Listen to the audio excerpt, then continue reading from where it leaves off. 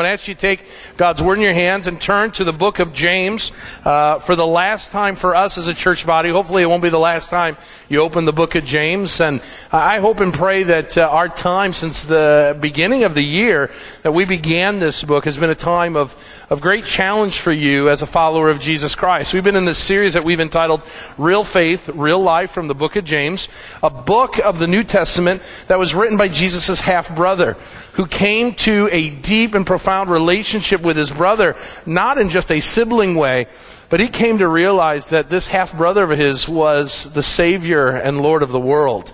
And he came to realize that after the resurrection, he had seen his brother die, go into a grave, and now he saw him alive and resurrected. And he gave his life and devoted his life to following his Lord and Savior to the very end of his life, where he would be martyred for his faith. And he wrote this letter to a group of Christians who, like us, are kind of scattered all over the place and living life in different ways and in different jobs and in different neighborhoods. And his calling was that we might live just as they were called, to live a real faith during the real elements and moments of life. And during this series, there's a couple of things that I've been praying would happen in the life of our church. The first thing my hope is that we would devote ourselves to knowing, and this is very important, and in some ways is a lost art in churches today, that we would know who the audience was and who the writer was and how God was changing them through His Word. And we learned throughout this time what that first century audience was like, some of the things that they were dealing with. We saw that some of the things that they were dealing with are different than what we might have been dealing with. But there were a lot of things that were very similar. And so we've gotten to know an ancient audience and seen how they walked and how they lived a life with the God whom they called their Savior and Lord. The second thing that I hoped would happen, and I'm praying that that is the case, is that as we have studied the book of James, that we would learn a little bit about ourselves. The book of James tells us that the Bible is to be used in our life as a mirror, that we are to look and see our image in the mirror of Scripture. And hopefully as we've gone through this study, you've learned a little bit about yourself. You've learned about maybe some areas that need some challenge, that maybe are areas that need some confrontation, if you will, where you need to fix some things. You need to turn to God and confess some things. Maybe there are some disciplines that you've allowed to be lacking in your life. And as we've been confronted by God's Word, it's enabled us to see areas that need improvement. But most importantly, I hope that you've seen the gospel. I hope that you've seen Jesus Christ. I hope that you've seen that we can do none of this on our own. We cannot live real faith in real life without Jesus empowering us by His Spirit. And that you would see, as you've heard James rehearse the words of his brother Jesus over and over again in this letter, that you would see that Jesus is the one who enables us to live out a real faith and not just profess one, and to listen to the Word, but be doers of it as well. And so I hope and pray this has been a blessing. Anytime we close out a series, I will ask, did we teach enough? Did we articulate enough? Have we applied enough? And I will tell you, as I've heard and as I've listened to you talk, I'm blown away with how God has used this letter to change lives. And we look forward to what God's going to be teaching us in the series that are to come. But let's close out this letter by looking at the last two verses of the book of James. James chapter 5, verses 19 and 20. If you don't have a Bible with you this morning, grab that Bible in the pew rack in front of you or in the chairs around you. You'll find our passage on page 1013. Now, we're going to be in the book of James, the last two verses, so I want you to put a kind of a finger or a piece of paper in there, and we're going to go back a couple times to the book of Hebrews. The book of Hebrews is right before the book of James, so you're not going to have to go far, but we're going to see that Hebrews spells out what James is talking about in these last two verses, so we'll be bouncing back and forth. But let me read our passage and then ask God's blessing on our time. My brothers, if anyone among you wanders from the truth, and someone brings him back, let him know that whoever brings back a sinner from his wandering will save his soul from death and will cover a multitude of sins. Let's pray. Father God, we ask that you would speak to us this morning, as you have already. in these many, many weeks as we've studied this book, that you would allow us to finish well now with these last 2 verses of this great letter. Lord, thank you for challenging us through this letter. Thank you for confronting us with some areas that maybe we need to improve in. Lord, I pray that we would not do that in our own strength, but we would run to you and we would rest in your ability to change our hearts and our minds for our good and your glory. Lord, I pray that as we come to a passage like this, that we would not very quickly externalize it or look to others being a problem, but we would do some internal work as well, that we would ask the question this morning, am I wandering? And maybe I don't even know it. Lord, confront us by your word this morning so that we would know that we are right where you want us to be. Lord, I pray that we would be a blessing to those who maybe are wandering, that we would go after them in love and seek to do all that we can to bring them back to the truth. Thank you for this mission you've given us. In Christ's name we pray. Amen and amen. Well, this morning, I want to talk under the heading, God's Search and Rescue Team. And one of the most underappreciated branches of our military is the Coast Guard. We hear a lot about the Army. We hear a lot about the Air Force, the Navy, and the Marines. But we hear very little with regards to the Coast Guard. And the Coast Guard's been around for a long time, since the days of George Washington. The Coast Guard was established, I believe, in 1790. And its job was to make sure, its name, that our coasts were guarded from both foreign invaders as well as any kind of peril that the seas might bring. And it still does that job today. It has a threefold purpose under their website. It says that the Coast Guard exists for maritime safety, maritime stewardship, and maritime search and rescue. It's the last one that I want to hone in on this morning, this idea of search and rescue. Their search and rescue motto is always ready. Always be ready. And this search and rescue, these individuals, as you can see in the picture, put themselves in harm's way. They go into the most difficult of circumstances, not because they want to, but because they have to. Why? Because someone has found themselves in a place of peril and in need of rescue. According to their own audit report, the Coast Guard went on 50,000 search and rescue missions just last year alone. In the process, almost 10,000 people found themselves in life-threatening situations. Of those, about 9,000 were rescued. About 700 found themselves losing their life. And so these guys are lifesavers. These guys have themselves being put in all kinds of peril so that they can rescue those that find themselves in trouble that they can't get themselves out of. After Hurricane Katrina, a big featured article was done in Time magazine with regards to the Coast Guard, because during Hurricane Katrina, the Coast Guard had the largest mission it had ever had before. And they were interviewing one of the captains of the search and rescue team, and he said this, which I thought was kind of unique. He said, in all of their armed forces, it's all about mission. So in the 4 other branches of the military, you practice for war, you train for war. But in the Coast Guard, our mission is people. You take care of people, and the mission will take care of itself. I honed in on that phrase, if we take care of people, the mission will take care of itself. I believe what James is saying is that we are a part of God's search and rescue team. The mission of making disciples, the mission of going out in the world and proclaiming the good news of Jesus Christ is only good if we share that with people. If we go and look for people who are lost. This passage of Scripture before us is a call to evangelism. But it's not simply a call to evangelism. It's also a calling of evaluation. You see, what we're going to learn this morning is that there's a certain kind of person who's wandering away.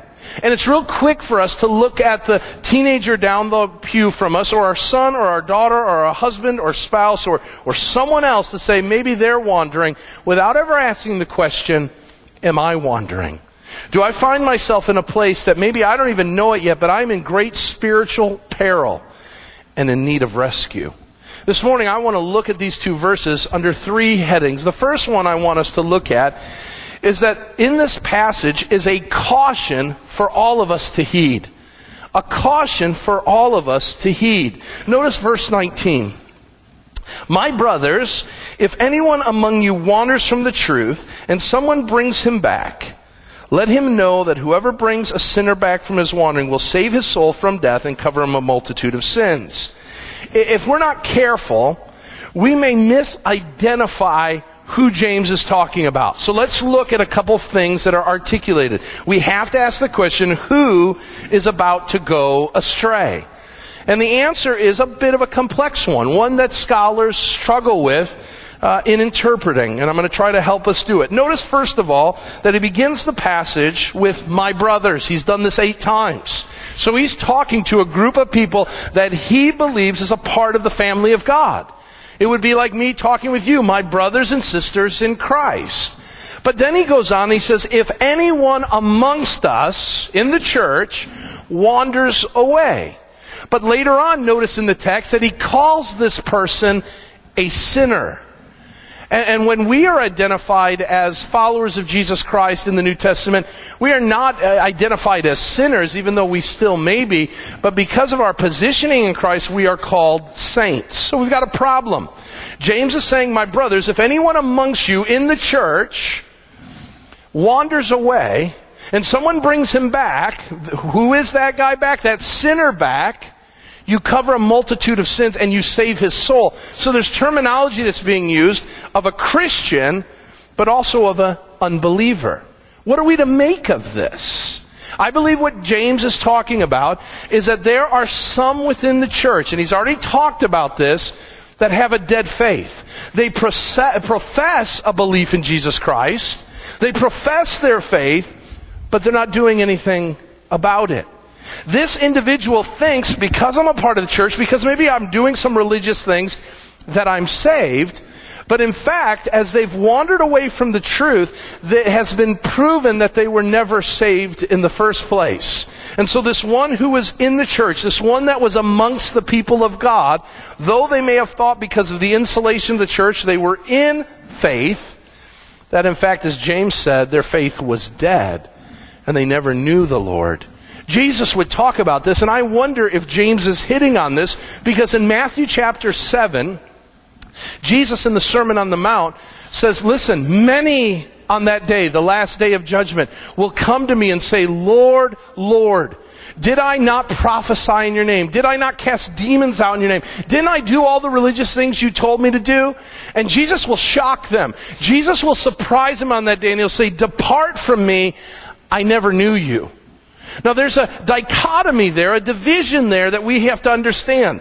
The division is that the person, when stepping before the Lord, truthfully says, Lord, I knew you. And Jesus says very truthfully, no, you didn't. I want you to know, and this is a very important lesson from the book of James, that we ought to test ourselves. Because many times we presume upon God what God doesn't presume upon us. That there is a chance, a probability that some of us will stand before God and will have deceived ourselves throughout our life here on earth, thinking we were in, and Jesus will tell us, no, in fact you were not. And the sad dilemma is that at that moment, it will be too late. At that moment, you will not be ushered into a place of eternal bliss, but a place of destruction where there's weeping and gnashing of teeth. And so James says, listen, before I close out this letter, every one of us should test our faith. Everyone should be reminded to work out our salvation with fear and trembling. And so James says there's a real possibility, there's a real probability that some among us will wander away from the truth.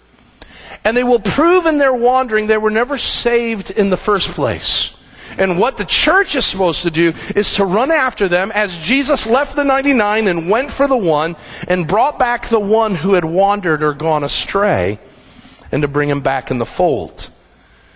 And this is a reminder for us that we should again not presume things that God hasn't presumed for ourselves.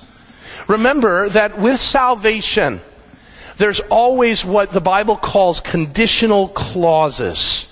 That phrase, if.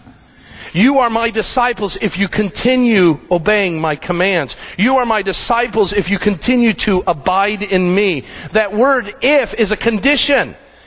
And so we say, well, I walked down the aisle and I raised my hand and I wrote on the prayer card that I accepted Jesus as my Savior. I made a confession. Maybe I got baptized. I did all this stuff. But there's been no real change in me. Some of us are relying on something we did in the past, not in the obedience of the present to prove our salvation. James says, be careful. Be careful because maybe you have wandered away from the truth. It's a reminder of an evaluation that needs to be done and the evangelism that we're called to do.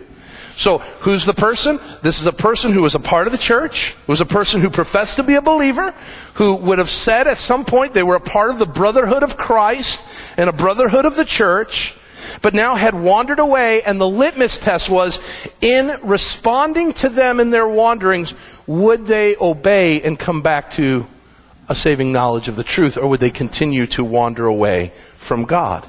The second question we have to ask is, okay, who's the person going astray? And second, is it still happening today? Just because it was happening in the book of James doesn't mean that it's happening today. And so there was a time, there was a moment. Why? Why would the people in James's day, these people who profess to be believers, wander away from the truth? The answer is persecution. Remember, at the beginning of the book of James, we know that these people are scattered all around. Why? Because they had to run for their lives. They were refugees running from their homeland because being a Christian was a cardinal vice to the ruling governments of their day. It was an illegal activity.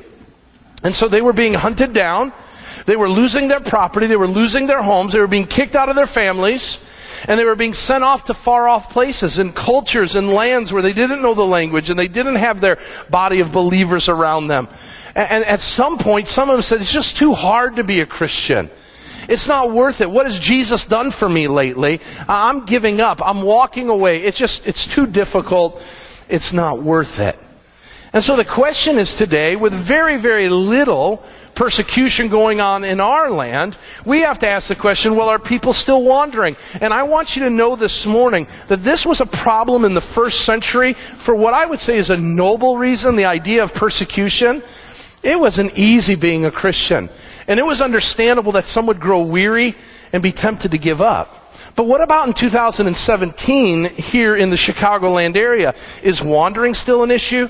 My response is I think it's an even bigger problem today than it was in the book of James. Let me give you a couple reasons this morning why. Wandering, write this down. I didn't put it in your outline, so you'll need to write it down. Wandering, first of all, is a bigger issue, I think, today than it was before because our perspective on Christianity is just plain wrong. We've got a warped view of Christianity. So our Christianity is built on coming to a place. I go to church. I go to this place. Where do you go to church? I go to church in Sugar Grove. Where is your church located? It's located at the corner of Bliss and Route 47. It's a place. The problem is the New Testament never speaks about the church as a place, but as a people. The word literally church is the Greek word ekklesia, an assembly of people. So in the Greek terminology, I would point out and I would say, here's a church. It's all you people. Whether we were sitting in lawn chairs out in the grass with no building or roof over us, as wherever we assembled, whether it was here or in someone's backyard, we are an assembly of what? An assembly of Christians. It's a family. It's a group of people that we belong to, not a place that we go. Now here's the problem. About 100 years ago, this wouldn't have been an issue because you would not have had a place you would go to that was outside of the people you were a part of. And what I mean by that is 100 years ago, everybody went to church in their own neighborhood. Why? Because the only way you were going to get somewhere else is get on your horse and ride a couple miles maybe, but not very far. You're not going to go 30 miles. There was no way you were going to do that back in the day. But what's changed that is cars. And so now, instead of going to church with people we're doing life together with, We go to church with strangers. We go to church with people that we never live life together with. Back in the day, church would gather. It was a central part of the life and fabric of people that they would go to church in the morning on Sunday and at night. They would go to church on Wednesdays.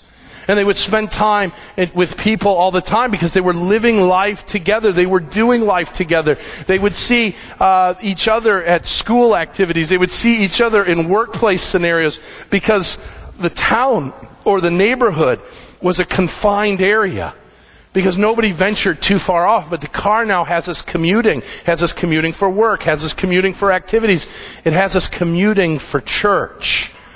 And so now the church is a place where we go, where we spectate, because we really don't know the people around us. And it allows for wandering to become very easy. I had someone in the church that recently left the church, and they said, nobody's asked where we've been.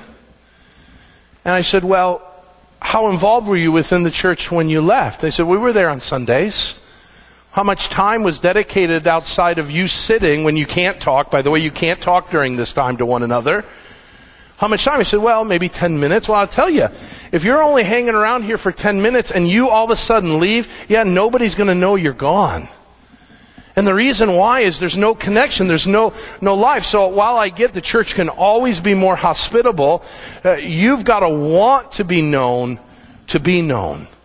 It's the only way it's going to happen. You've got to put yourself out there. You've got to engage. And I know that's hard for some of my introverted friends, but that's the case because wandering is very easy. The other problem is, wandering is easy because we can fill our life today with so much stuff.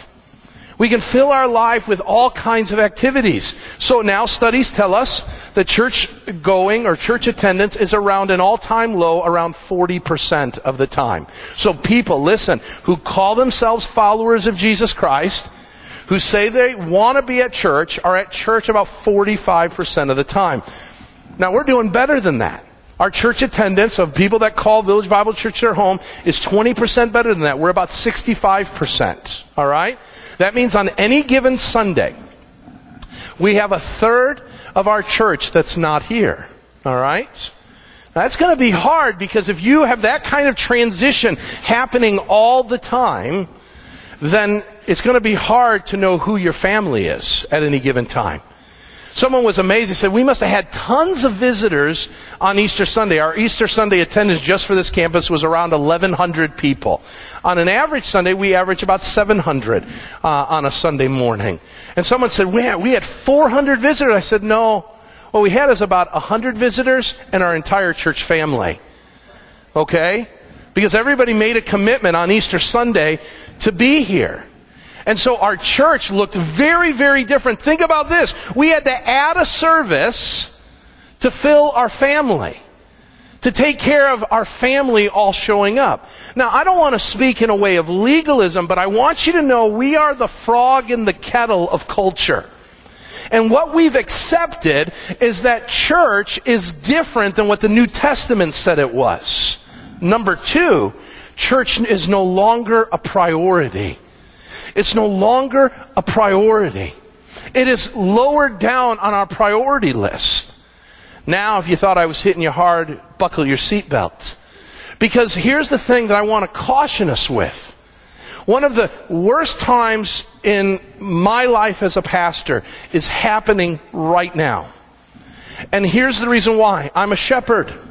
And I want to see my sheep, and I want to know that my sheep are taken care of and well fed and all of that. And herein lies the problem. Everything is shutting down for the summer. Ministries, 90% of our ministries have come to an end either this week or next week. And one of the big reasons why is because people say, I'm busy. I'm tired. I want some time off. Nowhere in the 5 chapters of the book of James do we ever say, hey, it's summertime, everybody. We'll see you back in the fall. But we've created this culture. We've created this culture that church takes a back seat during the summer. Now listen, I get that there's times and seasons, there's cycles and all of that to things. There's a time under the sun for every season, right? But let's make sure that during the summertime months, we don't say that church now takes a lesser priority, but that our priority may see itself being lived out in different ways. So as a pastor, here's what I worry about. That we're going to neglect assembling with one another. Attendance has already dropped for the summer. It's already dropped. We have less people attending just because the weather got nicer. I never see within the New Testament that that is a reality. Church was a priority. And we need to make sure that we are living out this priority, not as a way of crossing it off our list, but because being a part of an assembly of people, we're going to learn from James, is very important. Number 3, our perspective is wrong. Church is low on our priority list. And number 3, we see Christianity as a private thing. This is an American manufactured item. Because we have rugged individualism, we want to pull ourselves up by our own bootstraps. What we do is incredibly private. And what we have done is we have changed Christianity from being a personal thing to a private thing. Personal and private are very different. Personal says that you're on the hook for it. So you're on the hook for your own faith. Your parents can't have your faith. Your spouse can't be the one that exhibits faith for you. Your pastor can't do it. You have to bow the knee to Jesus Christ. It can't be private, but it can be personal. Private says, my faith is my business, not yours. And you say, well, of course I don't do that, but I'm here to contend this morning that we come into church with a smile, but we're also wearing a necklace that has a big sign that says no trespassing over it. And what we say is, listen, I'll talk sports, I'll talk weather, I'll talk about the events of the world, but don't ask me about my marriage with my wife. Don't ask me about the sins that maybe I struggled with this week. Don't ask about my spiritual disciplines. Don't go there. Don't go there because you shouldn't. It's not your place. It's not your... I'm a private person, and those things are between me and God. And I want you to know something. The Bible never talks about it that way. The Bible just has told us we're to pray for one another and we are to confess our sins one to another. James has just talked about that. And those things are absent in our Christian life here in America because American Christianity says faith is a private thing. And that's not true. A private faith is really no faith at all. Number 4, an important truth that we need to see is that not only is Christianity a private thing, but perseverance through Christian community is a lost theology. Is a lost theology. Christianity is not simply about you, it's about us. Yes, we come to Christ personally, but the moment we come to Christ personally, we are entered into a body collectively. And we live life together. That's why there are 59 one another commands. That's why the church is here. That's why we fill this place on Sundays. We gather together because it is not good enough for us to do Christianity on our own. We need one another. We need one another to encourage one another. We need one another to be kind to one another. We need one another to serve one another, to admonish one another, to at times rebuke one another. You notice we need to live in harmony with one another, devoted to one another, pray for one another, be truthful to one another. There's more than 34, I think, that are listed there. There's a lot of one another commands. And if we are living our faith out by ourselves, then we're living out a faith that is different than the New Testament, because the New Testament is full that to live out real faith is to live it out with other people. And yet we fail to do that. And I'm going to give you an example why. So one of the ones that we're called to do is to serve one another. In your bulletin inserts today, you see this colorful sheet of paper. And you may say, okay, the church has needs. That's nice. But I want you to know that there are people whose faith is relying on you to serve them. And if you notice, we got a lot of numbers on these things. These aren't made up numbers. These are real numbers of real needs. And a lot of them, by the way, if you look, the majority of them are for our children and our teenagers.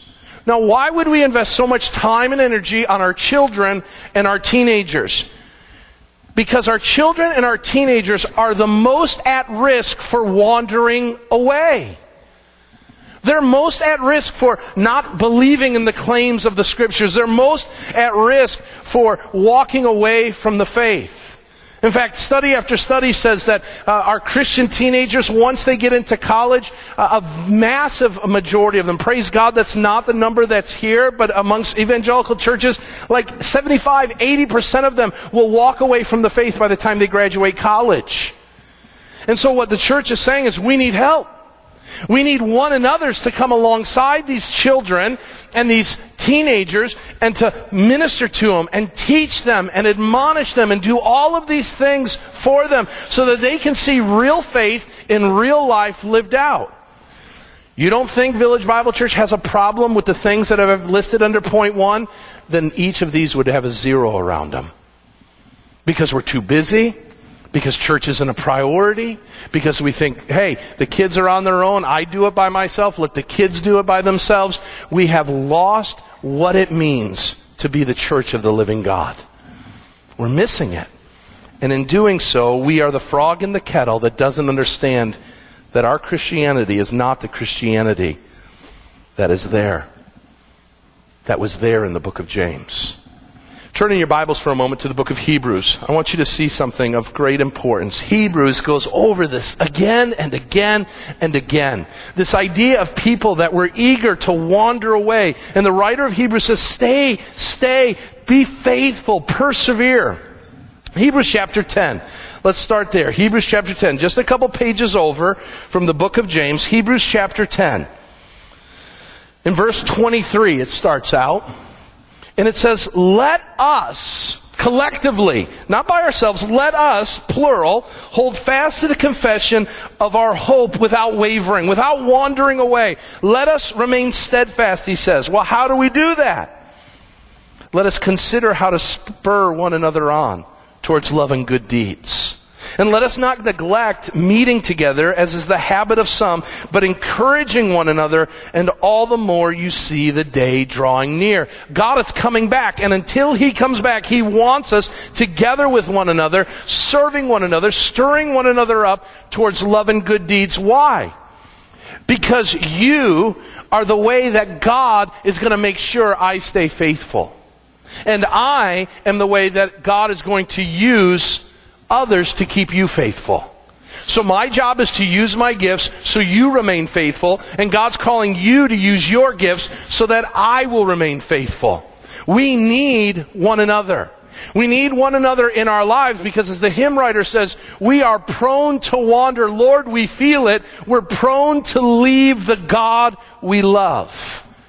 And so each and every week we come in and we're reminded why we shouldn't wander. We're reminded about the goodness and faithfulness of God. How are we reminded? Does a voice come down from heaven that says, hey, Village Bible Church, don't wander. I'm faithful. No, God uses people like myself and people like you to remind one another, to encourage one another, to spur one another on so that we hear the voice of God through the hands and feet of Jesus. We need one another. And so this is a reminder that maybe today you're wandering and you don't even know it. You're neglecting the faith and you find yourself in a place of peril. Notice the second thing this morning, the root causes to such wandering. What causes it? What causes it? James goes on and he says that we have wandered. That's an important word. It's used twice in our text. The first time it's used, it says, those who, those who wander from the truth. And then it says, let him know, verse 20, that whoever brings a sinner back from his wandering. So twice the root word is used, but it's used in different ways. I want you to know that that Greek word for wander is an important word. It's the Greek word planeo. Planeo. And it's where we get our English word planet from. And the reason why they use this word is the ancients would look up into the stars And they would see that there were some stars that never moved. But then there were other stars that moved. And there was a difference between some that were always in the same place. The Big Dipper, Little Dipper, they're there. But there were other ones, they would move about the sky. They were planets in their orbit. And what they didn't understand was that they were in an orbit. What they saw was that they were wandering around the sky, seemingly aimlessly. And they would say, they're wandering. Those are those planets, those wanderers.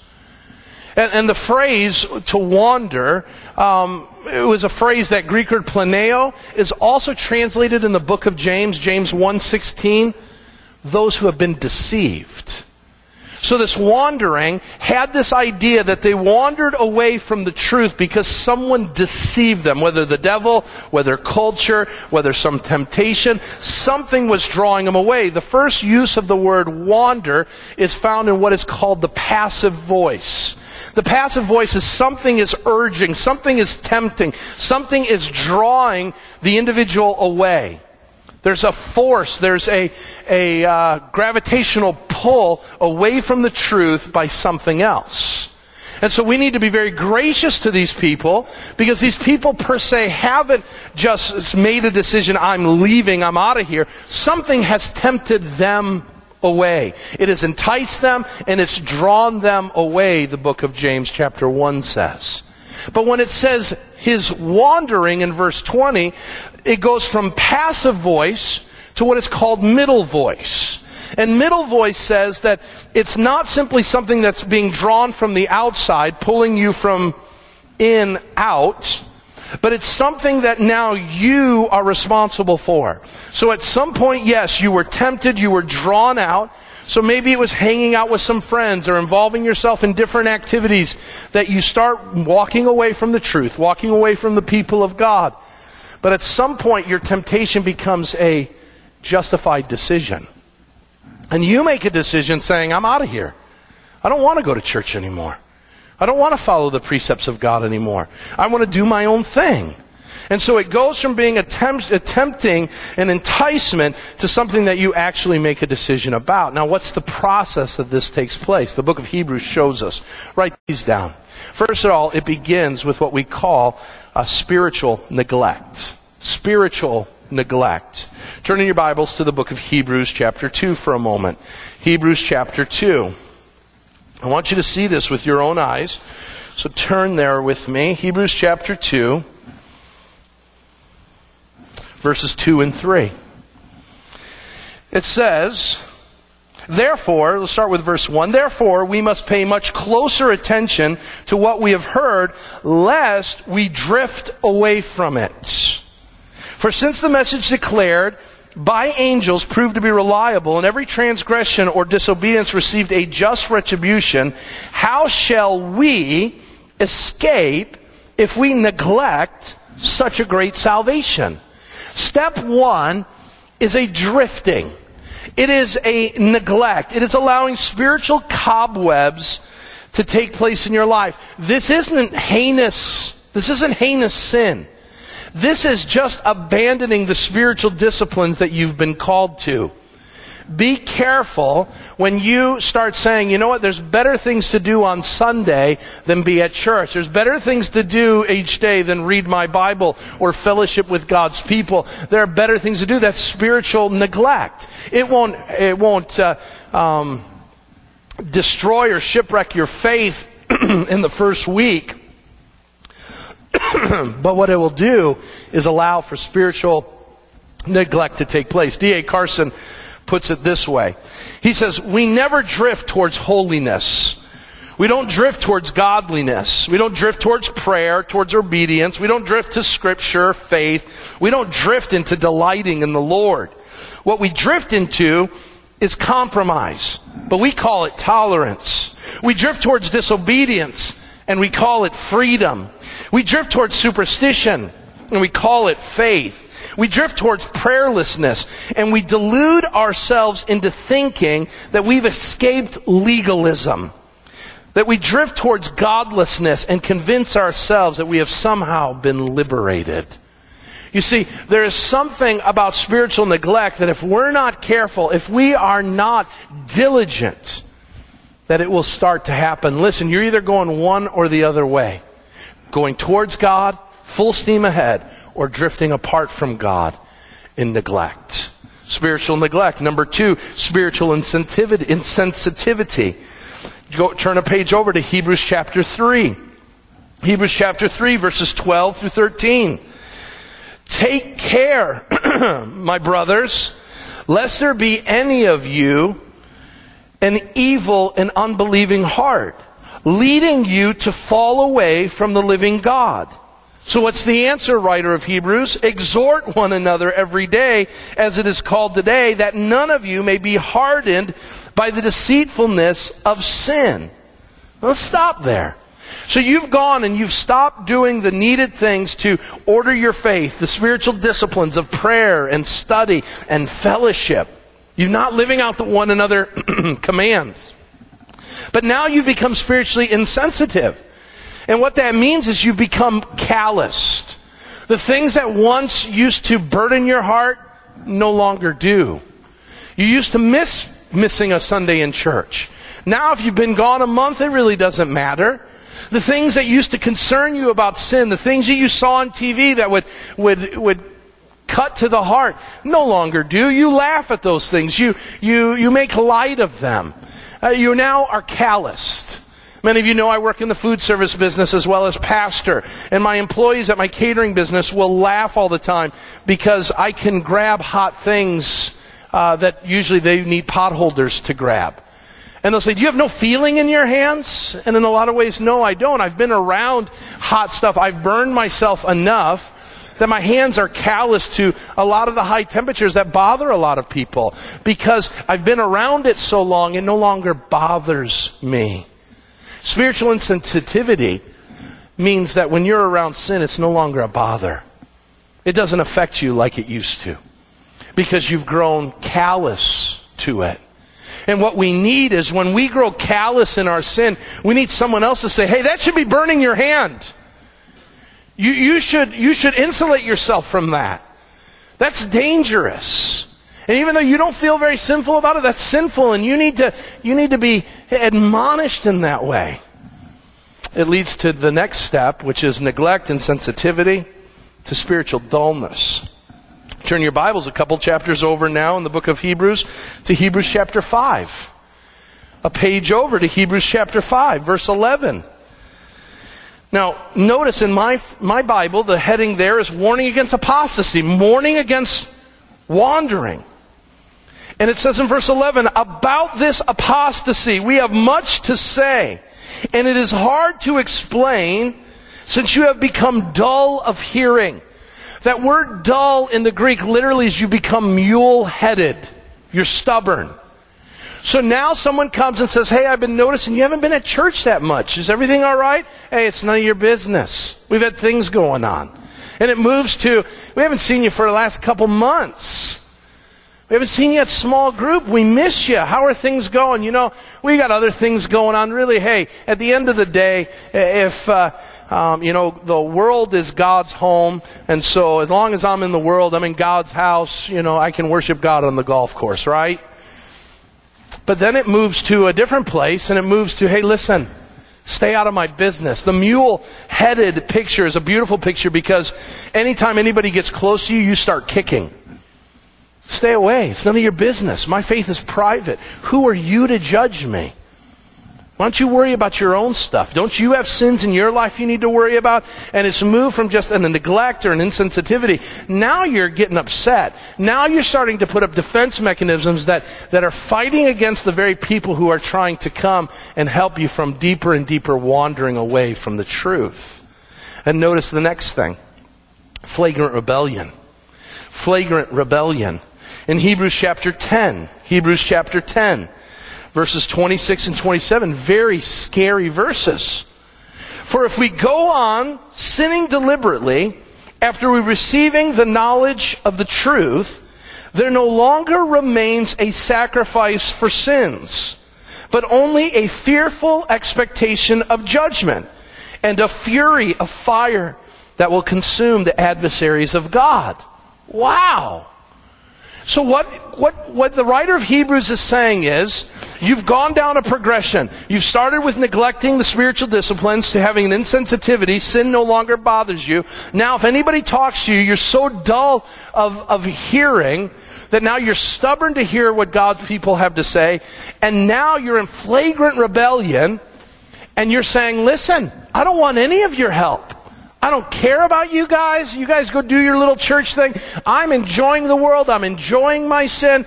And what is the response of the church? Beware, hell is coming your way.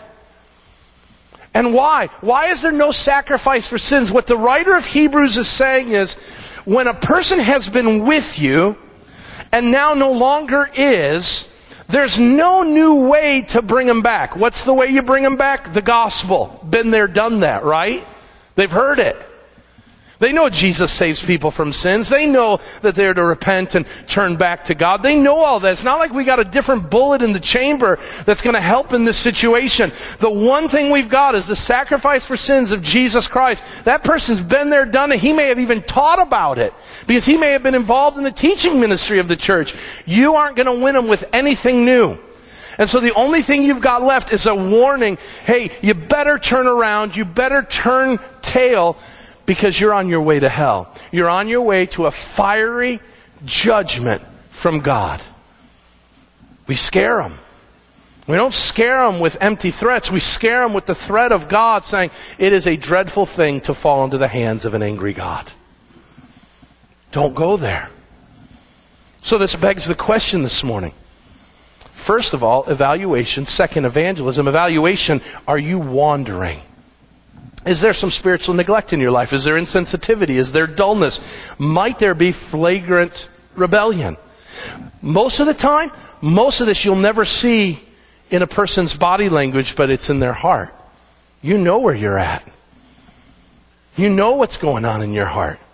Now, the Bible says they've wandered from the truth. There are these planets that are wandering from the truth. The truth is twofold. The people of God, you were amongst them and now you're not. You've wandered away from the them, and you've wandered away from the truth. You've wandered away from the doctrine of the truth and the morals of the truth of the Word of God. And so usually it starts with doctrine. Our view of God is skewed, and then our activities become sinful. And so you'll know, how do I view God? How do I view God's people? And how do I view my lifestyle? Is it one that honors God? Or is it one that's wandered away into sin? Where are you at this morning? Number 2, do you know the people of God around you enough that you could evaluate if that's true in their own life? Or have you bought into the idea that church is a private thing, something that you go to, and that you don't have to worry about anybody else? Listen, our third point is that this is a calling that we've been given for one another. This is our calling.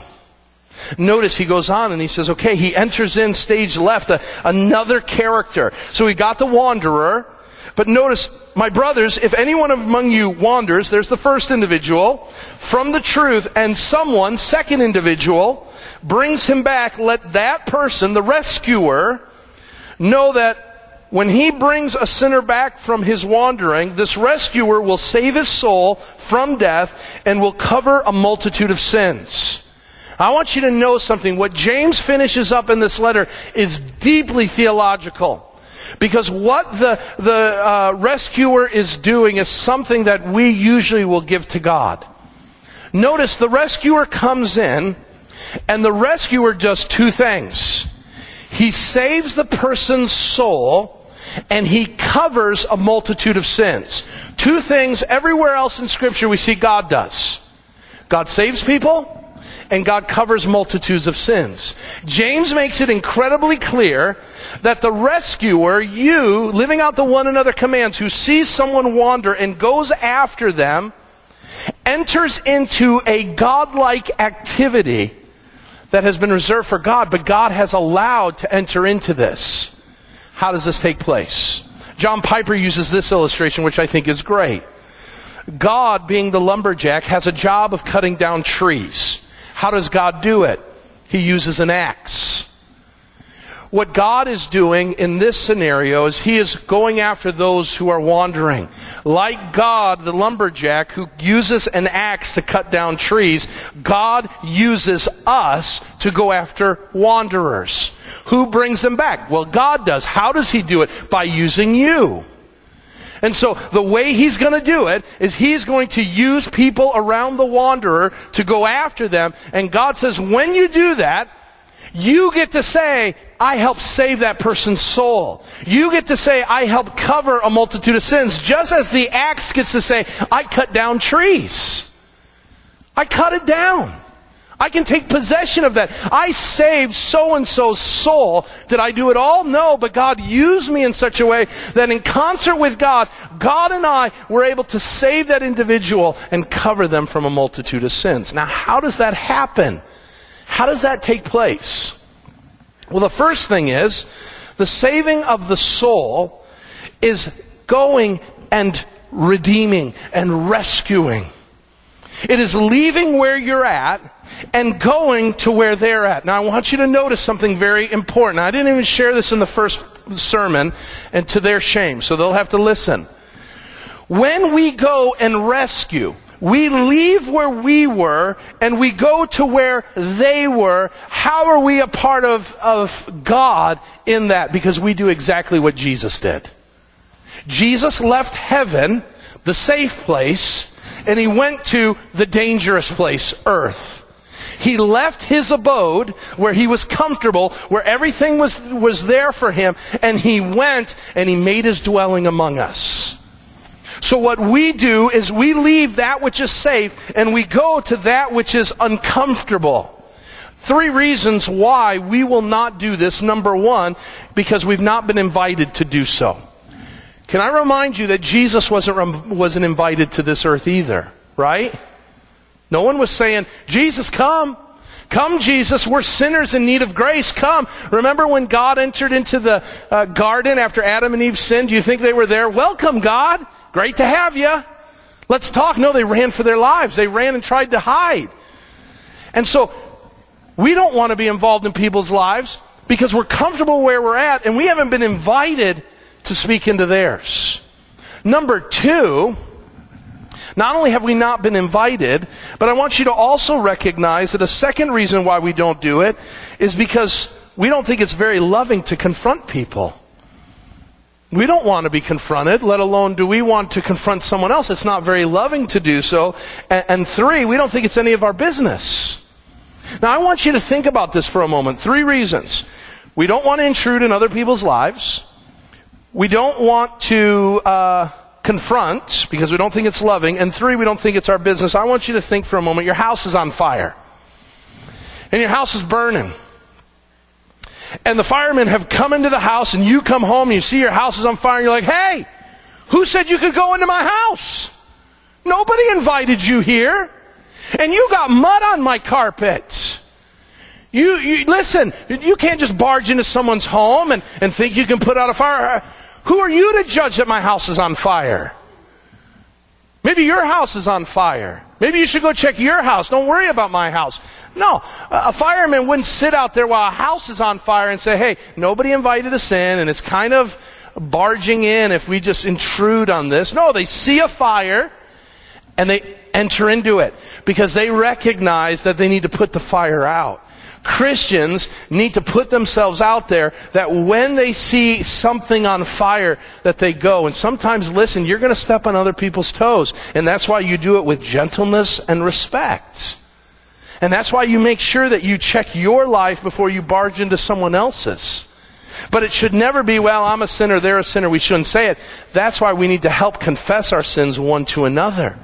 And we need to get involved in one another's lives because our spiritual livelihood depends on it. It depends on it. Now, what happens? The Bible says that we will cover a multitude of sins.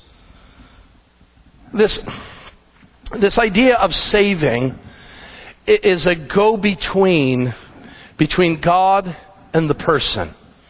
When I was a young boy, my grandmother, my dad is from the Middle East. My grandparents, of course, are from the Middle East as well. I had a grandma on my dad's side, the sweetest, nicest grandma in the world. I never heard her say anything bad about anybody or anything. Sweet little grandma. Get the picture of the sweetest, nicest little grandma, and that was Grandma Badal. The little thing, 4 feet 5 inches. I would go to hug her and I'd miss her. Okay? And the children, when we would be at her house, would inevitably at some point get into some craziness, and we would break something of Grandpa's, whether it was his TV or something on his workbench, and the dads would come. And the dads would be hollering, and the dads would be yelling, and they would just be all angry. And my grandma from Iraq, she would come running in, and she would get in between us and the dads. And she would be doing this, okay? And she would be a go-between, and she would say, hey. And she would use a Turkish phrase that I remember to this day, vermiyasa. Vermiyasa means don't be harsh with them. Take it easy. Settle down. And she was telling the dads, listen, I know you want to kill them, but I'm not going to let you. I'm going to go on these kids' behalf and say they're just kids. Don't be harsh with them. When we go and we rescue the wanderer, what we do both for God and for us is we tell God, hey, this is one of your children. Don't be harsh with them. Be merciful. You are a forgiving God. You're a loving God. Now, why do we do that? Does God forget? Does God get out of control with his anger? No. But what we are doing is we're telling the offender that we're on behalf of you going to the God. And we're going to our God, and we are seeking his mercy and his grace. And it's a reminder to them that they're loved and they're cared for. We are interceding on the wanderer's behalf. But here's the problem. The problem is that what the person has done is ugly. It's heinous. Some wanderers never come back because they feel so guilty and so broken that they'll never be accepted. So they left. What they did was, in many ways, in their eyes, unpardonable. How could they ever be used? Remember John Mark? Young John Mark was on a missionary journey with Paul, and we don't know what he did, but Paul was just done with John Mark. Man, this guy is of no good for us. And Barnabas said, listen, let's give him another chance. And Paul and Barnabas split because they don't agree on whether John Mark is usable or not. And Barnabas takes John Mark, and John Mark builds up a reputation, and he builds up a good reputation. At one point, Paul says, bring John Mark with you. He'll be of great use to me. You see, when we fail, the last thing we want to do is see the people that we have failed. So that same grandma in that same house, I was 7 years old. And we had a family gathering together. My parents had just bought a new car. And I'm old enough that the car didn't have all the safety features that they have now. And for those that are older than me know that back in the day, you could put a car into gear without putting a key into it, without a locking mechanism. And I had my cousins with me. We're all in the car. We're playing around in the car. And I said, look, watch, I can drive. And I start doing this, vroom, vroom, vroom. And I'm doing exactly what my dad did at 7 years of age. Kids are laughing behind me and all of that. And I said, watch, this is what my dad does. And I grab this gear shifter and I move it into gear, into neutral. And my grandparents lived in Boulder Hill, and they lived on a sloped driveway. And the car started to move. And the car started to move quite a bit because it was quite a slope. And by the end of the time that we had gotten to the street, all of a sudden you hear this bang. And behind me is a brand new Oldsmobile. And the two windows shattered. The whole doors, they couldn't be opened. And all my cousins run for the hills. And my dad and my two uncles come running out with my grandpa. And there I am sitting in the front seat. I'm going to tell you something. I've never been so scared in my life. I've done it. I've done the unpardonable. Not only is my dad mad, but my two uncles are mad. My grandpa's mad. And to get a grandpa mad, back in the day, grandpas weren't as nice as they are today, by the way. Okay? So I've got the holy trinity of angry dads mad at me. And my dad takes me to the back room, and he's yelling at me. And he's angry, and we didn't have a lot of money, and I know he's thinking, how in the world am I going to pay for this brand new car to be fixed? And the neighbor comes out, and he's angry, and he's yelling at my dad, and I'm feeling like the whole world is collapsing upon me. And my dad says, just wait till you get home, son. Oh, wait till you get home. And then he left. And I remember sitting there, and I'm losing it. I'm bawling my eyes out. And you know a kid's really, really sorry when they start hiccuping, you know. And I just cannot stop crying. I've lost it. I don't want to see anybody. I remember very vividly. I just want to dig a hole and never be seen again. I have failed. I have blown it. And then Grandma Badal comes in. And Grandma Badal comes in, and she sits down next to me, and I am just totally uncomposed. And she says, listen, I love you. Oh, Tim, I love you so much. And she says, your cousins love you, and your aunts love you, and your moms love you. And I said, what about my dad? And I don't know, son. That's still open. That's still up in the air. But we love you. We love you. And then she says, come on. And I said, I don't want to go out there. No, Grandma, don't make me go out there. I don't want to be out there. And she took me into the bathroom, and with a warm washcloth, she wiped my face, and she helped me get my composure back. She says, we're going to go sit. And in the Middle Eastern family, you sit around the table. I don't know if you know, but for my physique, we eat a lot. And everybody's sitting around the table. And I walk in, and everybody got quiet. And my grandma says to my grandfather, who always sat at the head of the table, she says, get up. And she put me at the head of the table. And she said, she served, by the way, in the Middle Eastern culture, you serve the patriarch of the oldest man in the family first. And she says, but Tim's going to be served first. And then she looked at the family and she said, Tim has done wrong, but in family we forgive things. We've all made mistakes. And she said, we're going to show Tim our love. And even my dad had to swallow a whole lot of his anger. And I was restored. And I'm going to tell you something. I've never forgotten that. Because I remember the depths of where I felt to where I was. And the feeling of being received back after doing wrong was glorious. So what happens?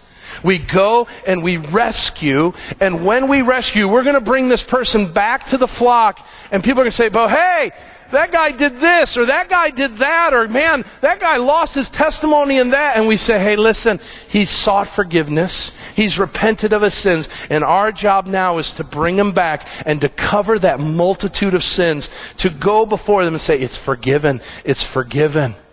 You stand forgiven. Now be restored. You see, God has a rescue mission for all of us, but we got to know who's around us. We got to know our family. And we got to know the key steps to which people wander away so we can go after them. And when we bring them back, we go before God and for our fellow brothers and sisters, and we remind the people that this wanderer has been forgiven. It's here that Jesus says when we do this, a party breaks out in heaven, that there's rejoicing in heaven. We've got a job to do. Let me close with this, and we'll close our time. One major event in World War II stands above all others as seemingly miraculous through the hands of everyday people. In the spring of 1940, Hitler's armored tank division of Panzers were overrunning France. The Dutch had already surrendered, and so had the Belgians. And more than 250,000 British soldiers and another 100,000 Allied troops were now stuck with their backs to the wall on the coast of France in the Channel port of Dunkirk. They faced imminent capture and probably death. Hitler's troops, only a few miles away in the hills of France, closed in for an easy kill. The Royal Navy had enough ships to pick up only 17,000 men and send them to safety. Parliament was given word that they should brace for a national tragedy and heavy losses of life.